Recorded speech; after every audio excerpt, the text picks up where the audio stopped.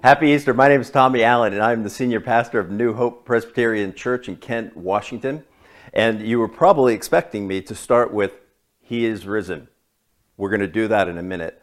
Most people, a lot of people watching this live stream right now aren't familiar with the Christian tradition. So here's how it's going to work. I'm going to read a passage from Psalm 22 to sort of open our worship. And when I'm finished, I'm going to say, He is risen. And from your home, you need to shout, He is risen indeed. You're thinking, I'm not going to say that from my home. It'll feel stupid. I'm by myself. All I have to say to that is unless you're sitting in your living room preaching to nobody, you need to do it. So, from Psalm 22, if you remember on Monday, Thursday, I told you it ends with victory. So I say, hear the word of God. All the ends of the earth shall remember and turn to the Lord, and all the families of the nations shall worship before you. For kingship belongs to the Lord, and he rules over the nations. All the prosperous of the earth eat and worship. Before him shall bow down all who go down to the dust, even the one who could not keep himself alive. Posterity shall serve him, and it shall be told of the Lord to a generation. They shall come and proclaim his righteousness to a people yet unborn, that he has done it. He is risen. He is risen indeed. He is risen. He is risen indeed. Thank you, too. Well, again, welcome. We don't do a full worship service here because there's no way to really pull off a full worship service online, but we're glad you're here for Easter.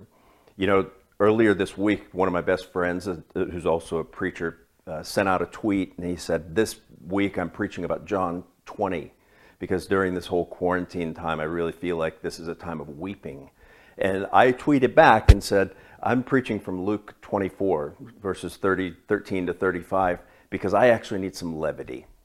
In other words, the passage we're going to look at today is an Easter passage. It's a resurrection appearance of Jesus, but in my opinion, it's one of the funniest passages in the whole Bible. And so what we're going to do is we're just going to walk through that, and at the end, we will do a profession of faith as we have been doing. So today's passage is Luke chapter 24, verses 13 through 35. I'm going to read the whole thing. It's a little bit long, but we're all in quarantine. What else do you have to do but listen? So I say to you, hear the word of God. It says, that very day, two of them were going to a village named Emmaus, about 7 miles from Jerusalem, and they were talking with each other about all these things that had happened. While they were talking and discussing together, Jesus himself drew near and went with them, but their eyes were kept from recognizing him. And he said to them, what is this conversation you are holding with each other as you walk? And they stood, looking sad. Then one of them, named Cleopas, answered, are you the only visitor to Jerusalem who does not know the things that have happened there in these days? And he said to them, what things?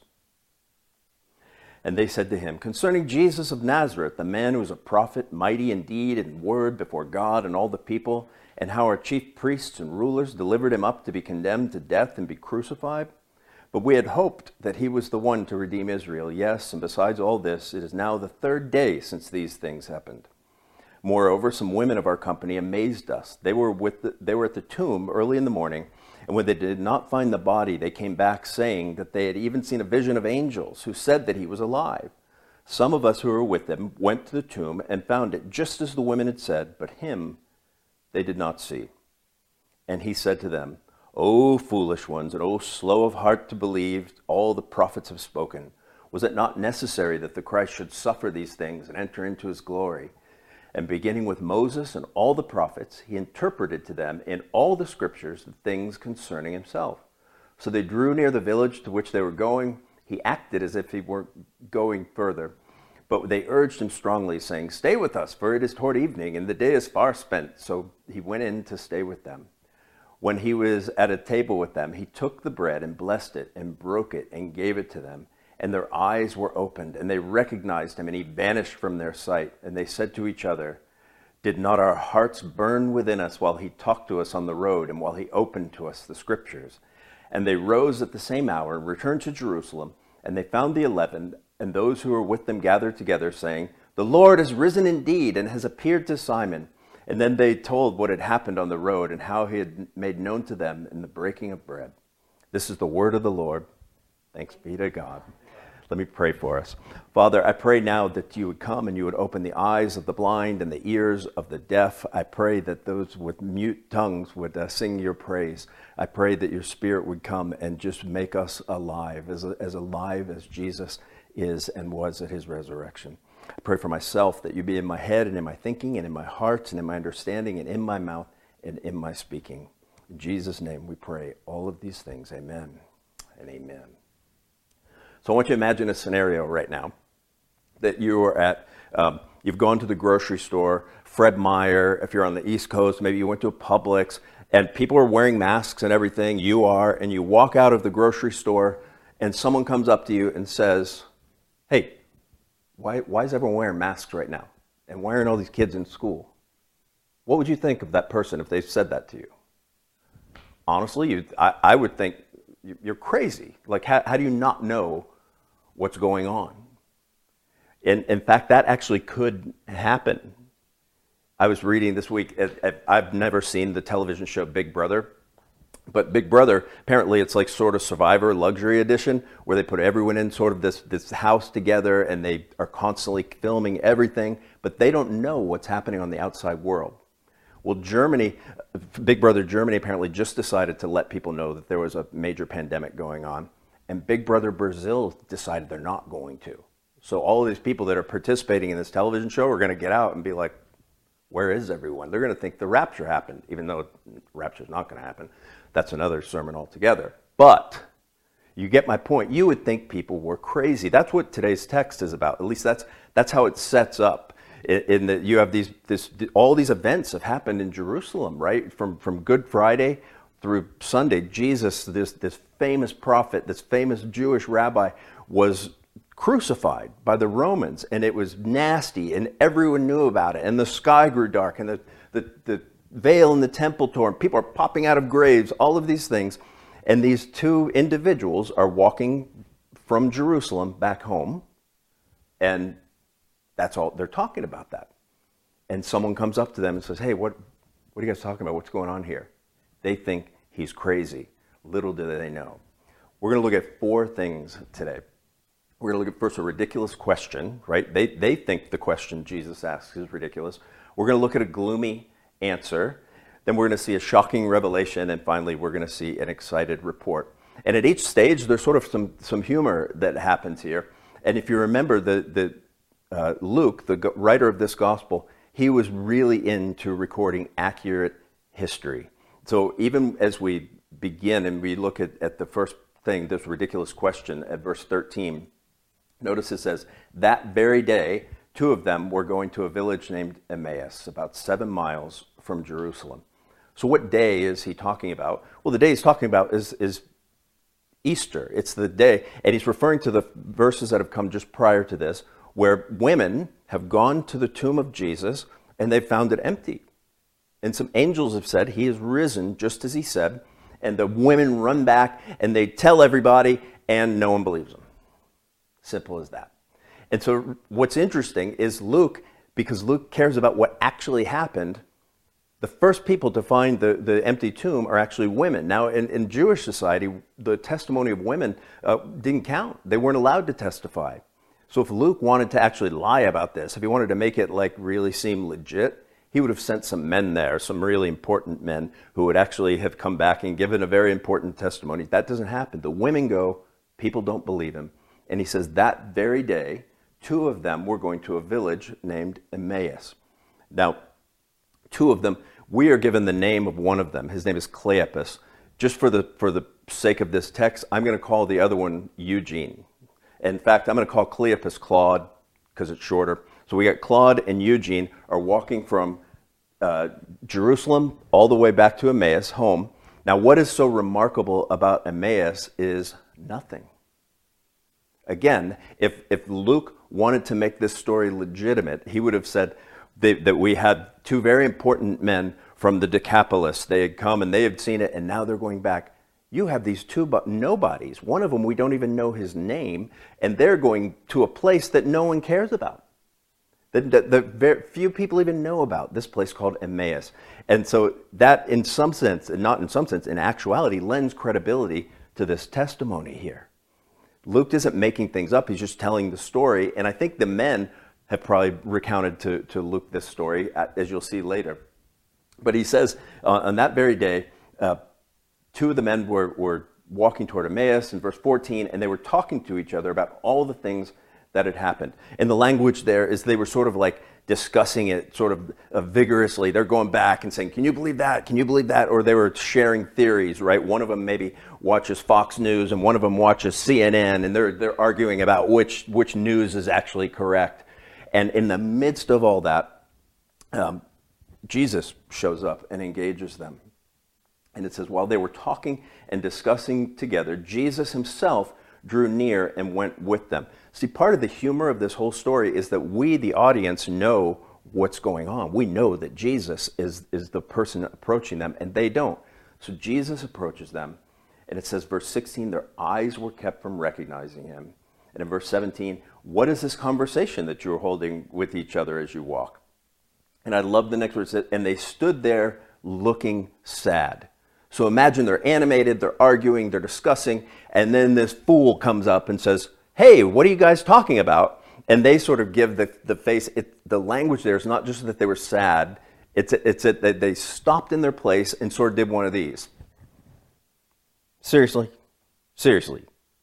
You have no idea. And that's basically what Claude says to him. Notice in verse 18, it says, then one of them, named Cleopas, answered, are you the only visitor to Jerusalem who does not know the things that have happened in these days? In other words, he literally looks at this guy and says, where have you been for the past 3 days? Under a rock? Where have you been? Like, if you would have had to have been in the grave to have missed everything that has happened. And Jesus, I wish I could have been there, because I bet you he had a smile on his face, and he said, what things? And then Cleopas gives his gloomy answer to Jesus' question, what things? Gloomy answer. In verse 19b, it says, and they said to him concerning Jesus of Nazareth, a man who is a prophet, mighty in deed and word before God and all the people, and how our chief priests and rulers delivered him up to be condemned to death and crucified him. Verse 21, we had hoped that he was the one to redeem Israel. Yes, and besides all this, it is now the third day since these things happened.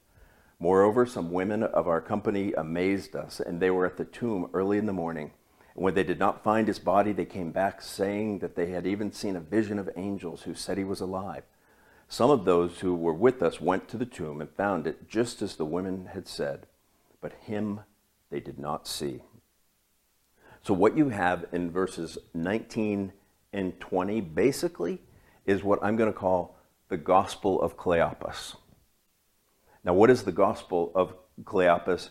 The Gospel of Cleopas is that this guy, Jesus, came of Nazareth, and he was a prophet, and he was mighty in word and deed before God, and the chief priests came, and the rulers delivered him up, and they condemned him to death, and they crucified him.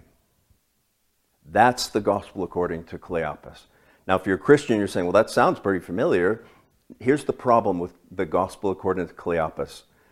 The Gospel according to Cleopas is hopeless. And the reason the Gospel according to Cleopas is hopeless is because the Gospel according to Cleopas has no resurrection. You see, a gospel without a resurrection is a hopeless gospel. Did you notice what he said? He tells all the things that have happened, right? That Jesus was this great prophet. He did all of these things, and then the chief priests and the rulers crucified him. And then for Cleopas, that's the end. He said, we had hoped that he'd been the Redeemer of Israel, but apparently he's not. Because their gospel has no resurrection, there is no hope in it.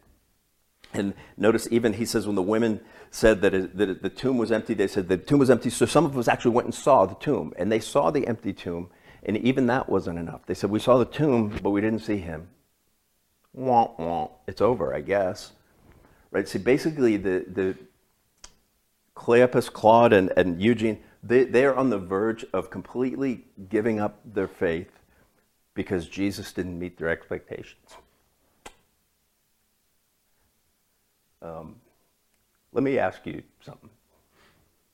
How many of you right now sitting here watching have given up your faith, or you've struggled with your faith because Jesus hasn't met your expectations.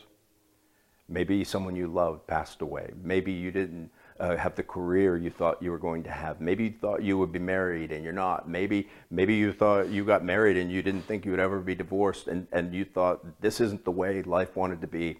Jesus hasn't met my expectations, and so therefore I'm not going to believe anymore. That's sort of what they're on the verge of. Most people I know don't disbelieve in God. They're disappointed because he didn't meet their expectations. And one of the things you have to remember is this, is that all of us make plans, and we should make plans, but God has plans too. And this crucifixion of Jesus was part of the plan. You see, one of the things we see is at the crucifixion, and we see it in our lives as well. We'll see it, I promise you, at the end of all this coronavirus stuff, is that at the crucifixion, all of the disciples of Jesus thought, this is the worst thing that has ever happened in my life. And yet, in the context of the worst thing, from their perspective, God was doing the best thing. From their perspective, the worst thing was that their friend and their priest and their rabbi and their teacher would die. And yet, from God's perspective, it was the best thing that he would die so that he could be raised again, so that you and I could have our sins forgiven, and we also might be raised again. You see, the answer of Cleopas is gloomy because he has no hope, and he has no hope because there is no resurrection. That's one of the reasons Easter is so important. And we move from that. You see, they're about to receive, they don't know it, this sort of shocking revelation, right? Notice what happens next, verse 25. And he said to them, O foolish ones and slow of heart to believe all that the prophets have spoken. Was it not necessary that the Christ should suffer these things and enter into his glory? And beginning with Moses and all the prophets, he interpreted to them in all the scriptures the things concerning himself. Now, this is a great passage, because basically the first thing Jesus does is he says, O foolish ones, slow of heart to believe, and all the prophets have spoken. When he says, O foolish ones, he's not saying like, hey, you morons. I mean, he's not criticizing them. He's basically saying, you guys are like slow, right? He's not even saying you guys are dumber than a bag of hammers. He is just saying, you guys are missing the big picture here. You're missing an important point here. The first thing they're missing is he reminds them, verse 26. He says, was it not necessary that the Christ should suffer these things before he entered into his glory? In other words, he's referring back to what Cleopas has just said, that he would be crucified and suffer. Was that not necessary? Jesus is asking. And then he shows them, he takes, I guess, whether it's from his mind or somewhere, he shows them in the whole Bible, which to them would have been the Old Testament, from Moses and all the prophets through all the scriptures, all the things concerning himself. Right? If you've been here as we've talked about the Sermon on the Mount, that one sermon I did a few weeks ago was the fact that the way Jesus reads the Bible is that the whole Bible, all the way from Genesis to Revelation, is about him. And if you're reading the Bible and you're trying to just pick and choose sort of moral principles for life, you're ultimately going to be disappointed. But if you read it with an eye to see, what does Genesis have to say about Jesus? Or what does Exodus have to say about Jesus? What Leviticus have to say about Jesus? That's going to change the way you read the Bible. And so we don't know exactly what he taught them or which passages he looked at, if he looked at all of them. And I thought I would just pick a few and just sort of think about this. So imagine he's like, guys, open your Bible to Genesis 3:15. Remember in Genesis, God created the heavens and the earth. And by the time we get to chapter 3, Adam and Eve have been told, here's the thing, you have one thing. You have one job right now. Don't eat of the tree of the knowledge of good and evil, for in the day that you eat of it, you will surely die. And we know the story. They ate of the tree of the knowledge of good and evil. And God came to the garden in the spirit of judgment. And the very first thing he says before he gives any discipline or any punishment is he makes a promise. And he makes a promise to the serpent. And the promise he makes to the serpent is this. Let me read it to you. Genesis 3:15. He says, I will put enmity between you and the woman, and between your offspring and her offspring. He shall bruise your head, and you shall bruise his heel. In other words, when Adam and Eve sinned in the garden, everything before that was this state called shalom, right? And the word shalom means the way things are supposed to be. And once they violated that, things were no longer the way they were supposed to be. And God immediately steps in and says to Adam and Eve, one of the things you guys need to know is that the seed, one of your children, your seed, will crush the head of the serpent. He will destroy the work of Satan. And in the process, he will be wounded. He will suffer. And imagine Jesus like telling these guys that and saying, basically, that's me right there. That's the Christ, the one that was promised all the way back in Genesis. He's the one who came now. And in the process of crushing the head of Satan, he was himself wounded. Remember, the Apostle Paul calls Jesus the last Adam, right? The first Adam came and screwed everything up. The last Adam came and began to fix everything. And when he rose from the dead, the violation that Adam brought into creation, he begins to undo slowly. So that's just Genesis. Imagine, then he starts talking about Exodus, and he says, hey guys, you remember the story about the Passover lamb when Israel was enslaved to Egypt, and how God sent plagues upon them? And the last plague, he said, you need to take a lamb without blemish and put the blood over the door of your house, and whoever takes refuge in the blood of the lamb will be saved from judgment. I'm the lamb. I'm the guy. Remember when John the Baptist came and he sees Jesus for the first time, and Jesus is approaching. What does John the Baptist say about Jesus? He doesn't say, hey, cuz, what's up? He says, behold the Lamb of God who takes away the sin of the world. And not only was it the Lamb, but the priests, guys. All the priests that you see in the Old Testament, they all point to me. Every one of them. Let me read you what Hebrews says about the Old Testament priesthood. Hebrews chapter 10, verse 11. It says, and every priest stands daily at his sacrifice, offering repeatedly the same sacrifice, which can never take away sins. But when Christ had offered for all time a single sacrifice for sins, he sat down at the right hand of God, waiting from that time until his enemies should be made a footstool at his feet. For by a single offering he has perfected for all time those who are being sanctified. In other words, in the Old Testament, priests had to go in and sacrifice over and over and over and over. And because of the sacrifice of the spotless Lamb of God by God's perfect priest, the sacrifice one time has been accomplished. And for those who would trust in Jesus, your sins will never, ever be held against you. But wait, there's more. Imagine him getting to David and saying, hey, you remember David when he wanted to build God a temple? And God came to him in 2 Samuel chapter 7 and said, David, no. You're a man of bloodshed. You are not going to build a house for me. I am going to build a house for you. That one of your sons will sit upon my throne forever. Guess who that guy is? Right? It's Jesus. Oh, by the way, and speaking of the temple, Jesus would say, I'm the temple too. Right? The whole purpose of the temple was the place where God and man could meet together. And in the person and work of Jesus, what you have is God and man together. And because of the work of Jesus, but also because of who he is, Jesus can have one hand on us and one hand on God at the same time. He is the temple. And finally, remember he said the prophets. Probably the prophet that he's referring to most here when he talks about suffering is Isaiah chapter 53. Imagine him reading this to these men, or maybe he spoke it to them from memory, but Isaiah 53. I know I just licked my finger, don't write me a note. Isaiah chapter 53. Who has believed what he has heard from us? And to whom has the arm of the Lord been revealed? For he grew up before him like a young plant and like a root out of dry ground. He had no form or majesty that we should look at him, with no beauty that we should desire him. He was despised and rejected by man, a man of sorrows and acquainted with grief, as one from whom men hide their faces. He was despised, and we esteemed him not. Now, by the way, this Isaiah is talking about Messiah who would come. And he says, surely he has borne our griefs and carried our sorrows. Yet we esteemed him stricken, smitten by God, and afflicted. He was pierced for our transgressions and was crushed for our iniquities. Upon him was the chastisement that brought us peace, and with his wounds we are healed. All we are like sheep gone astray. We have turned every one to his own way, and the Lord has laid on him the iniquity of us all.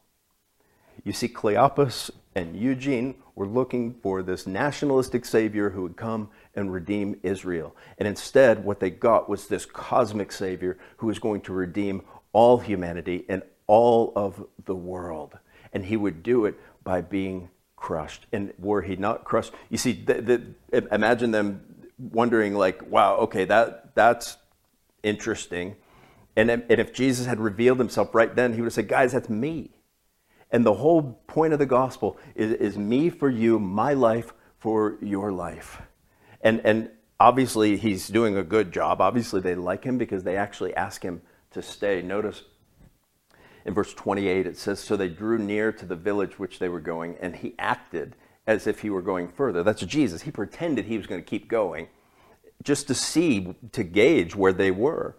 And so he pretends he's going to keep going. Well, I'll see you guys. Nothing else left to talk about here.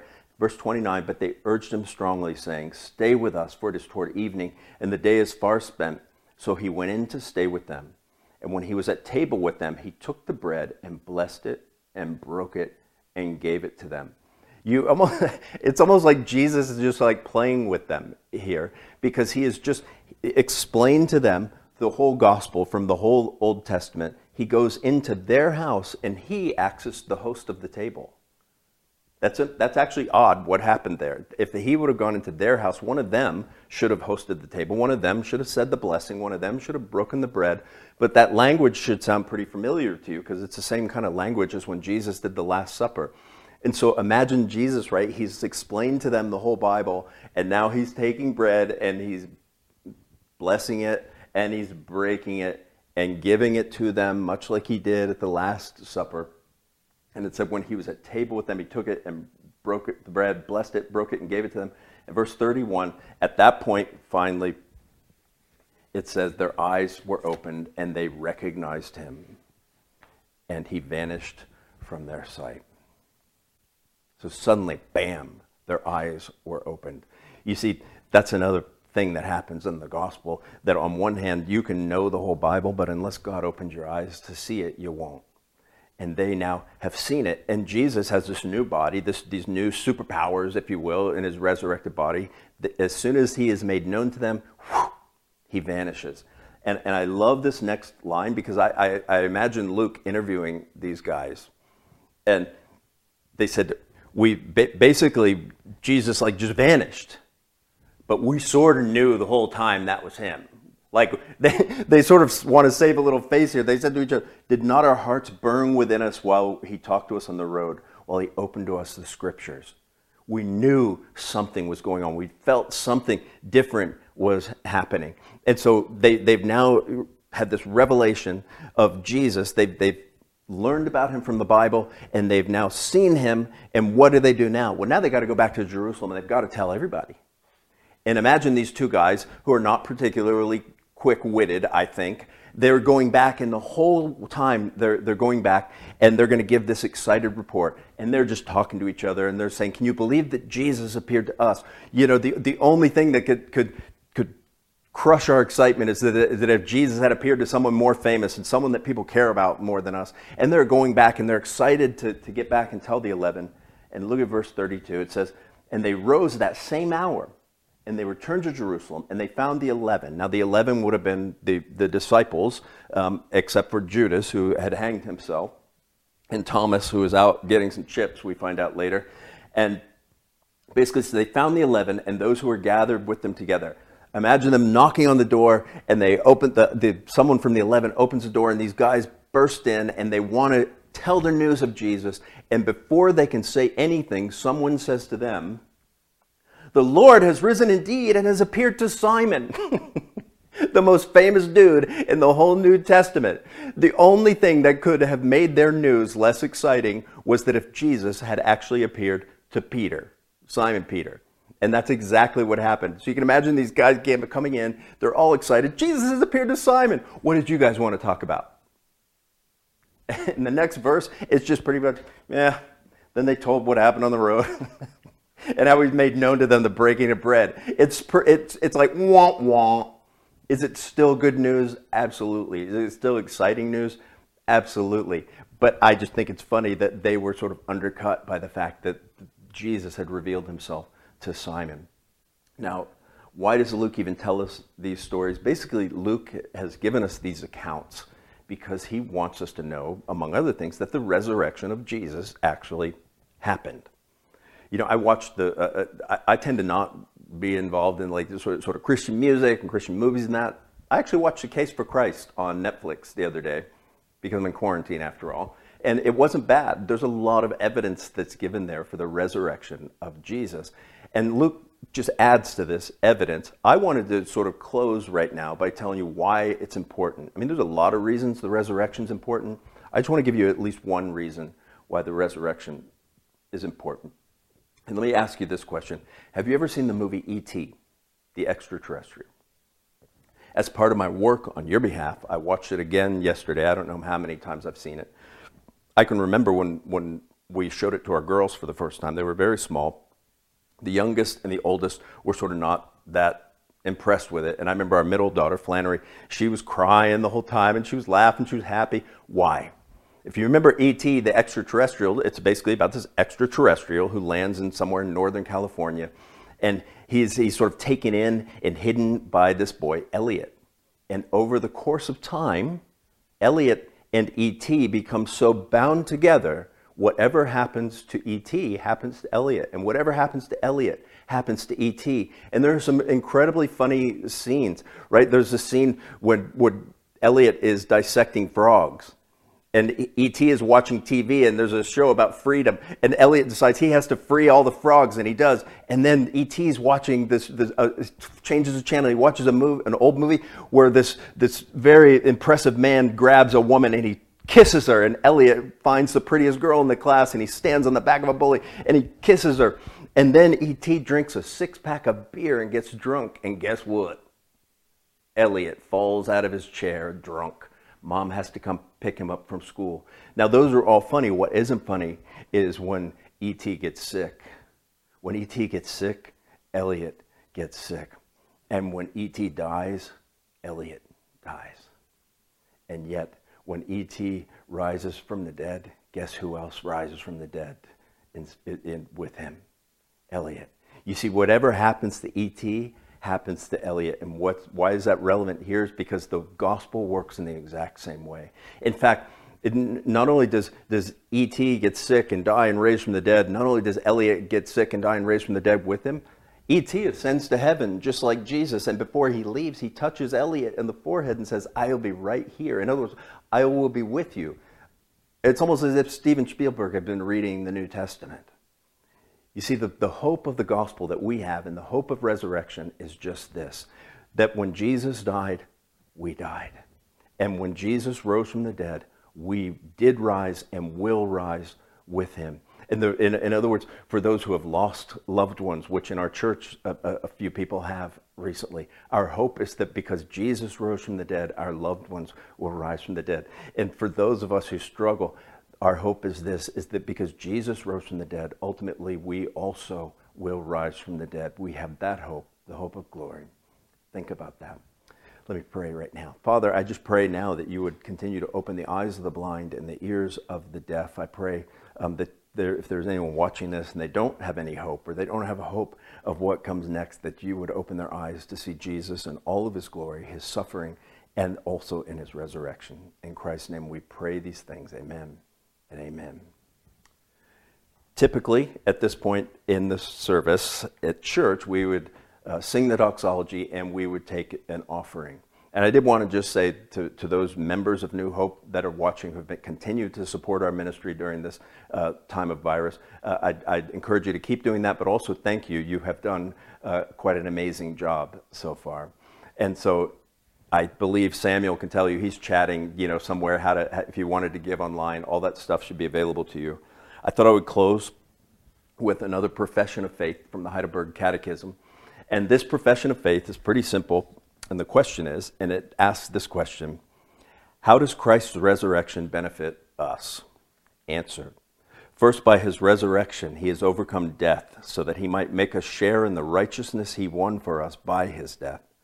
Second, by his power, we too are already now resurrected to a new life. Third, Christ's resurrection is a guarantee of our glorious resurrection. Let me close out here with a blessing, simply saying, the Lord bless you and keep you. The Lord make his face shine upon you and give you peace. Amen and amen.